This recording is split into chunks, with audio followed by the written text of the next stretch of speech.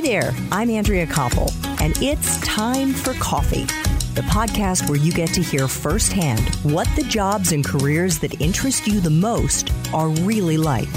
Hey there, Java junkies. Welcome to another K-Cup mini episode of Time for Coffee. By the way, K-Cups come in 3 sizes, single, double, and triple shots, or roughly 1 minute, 5 minutes, or 10 minutes in length. So if you don't have time to throw back an entire caffeinated career conversation, these K-Cup mini episodes of T4C can give you a quick caffeinated fix, whether you're on the go or you only have a few minutes to binge. So grab your mug and take a chug, because it's time for a caffeinated career triple shot K-Cup with my guest, Kathy Jentz. How many home gardeners are there in our area?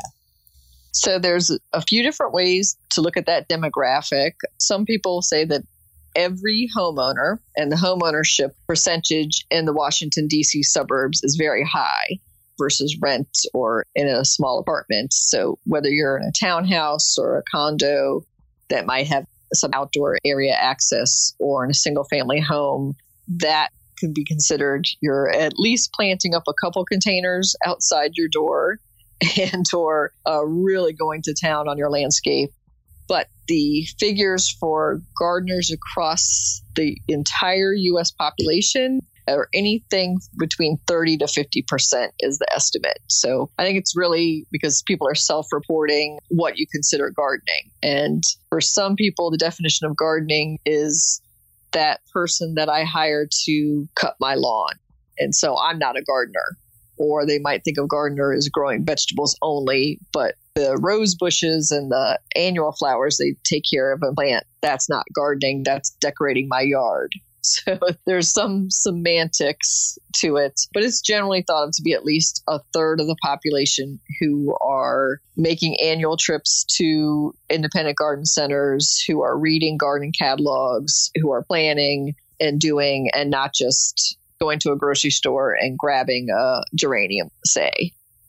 Which is me. But okay. All right. Yep. So how many millions of people would you say roughly fall into the gardening category? So could be 40 million in the U.S.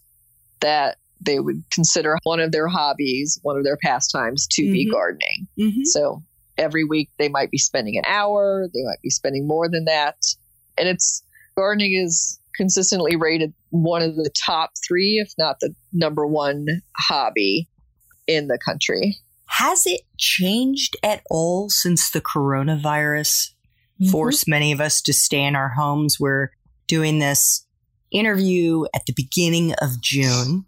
And I actually noticed that you had an article in your May edition that has 10 tips for growing victory gardens in containers. And I'm guessing that there are some young listeners, Kathy, who may not know what a victory garden is. Yeah, so we included that article because there are, since the beginning of March with the COVID stay-at-home orders, a great deal more people who have time on their hands to pursue gardening or grow houseplants indoors, or they are interested in feeding their household or growing organic food. So victory gardens came about. First, they used to be called war gardens in World War I, when they were encouraging the American public to start growing their own food so they could send more food from professional agriculture to the fronts, to the war fronts. And then they started to realize, that's kind of a negative term, war gardens. The USDA flipped it and changed it to victory gardens. So grow something to help the troops and for victory. And that term has come in and out of vogue over the decades. And personally, I'd rather use another term like foodscaping than victory gardens, but that's being adapted now in the COVID times for something positive for people to pursue and a term that people can kind of coalesce around for marketing. Sure, absolutely.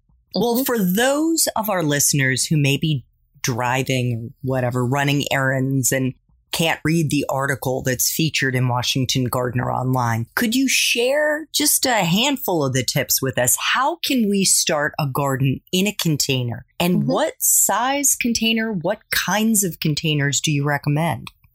So my biggest tip is bigger is better.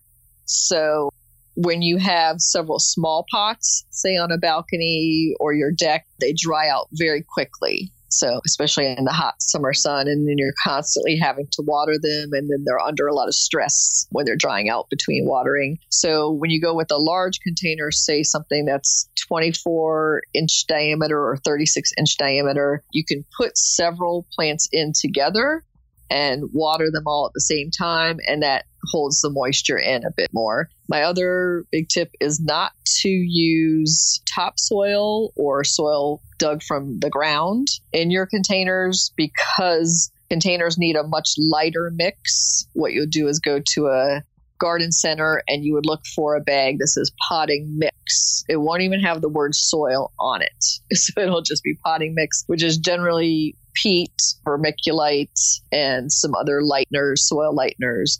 Because what happens is you, say, would plant a cherry tomato or maybe a couple peppers in the pot in a heavy soil, and then it rains, and then it compacts the soil, and then the roots of the plants aren't able to expand and get any oxygen, and then they just kind of rot in a container. So you'll just have that heavy, wet kind of slush soil. So you definitely want to look for a specific potting mix for containers. And then for what to plant, you'll need to know how much sun and exposure you have. Maybe you have an ideal situation, which is a south-facing balcony, say. In that case, you can go for more of the sun-loving vegetables like tomatoes and peppers.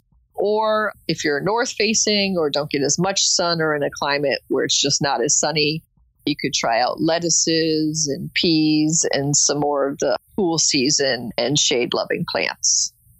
I actually think my backyard may be south-facing.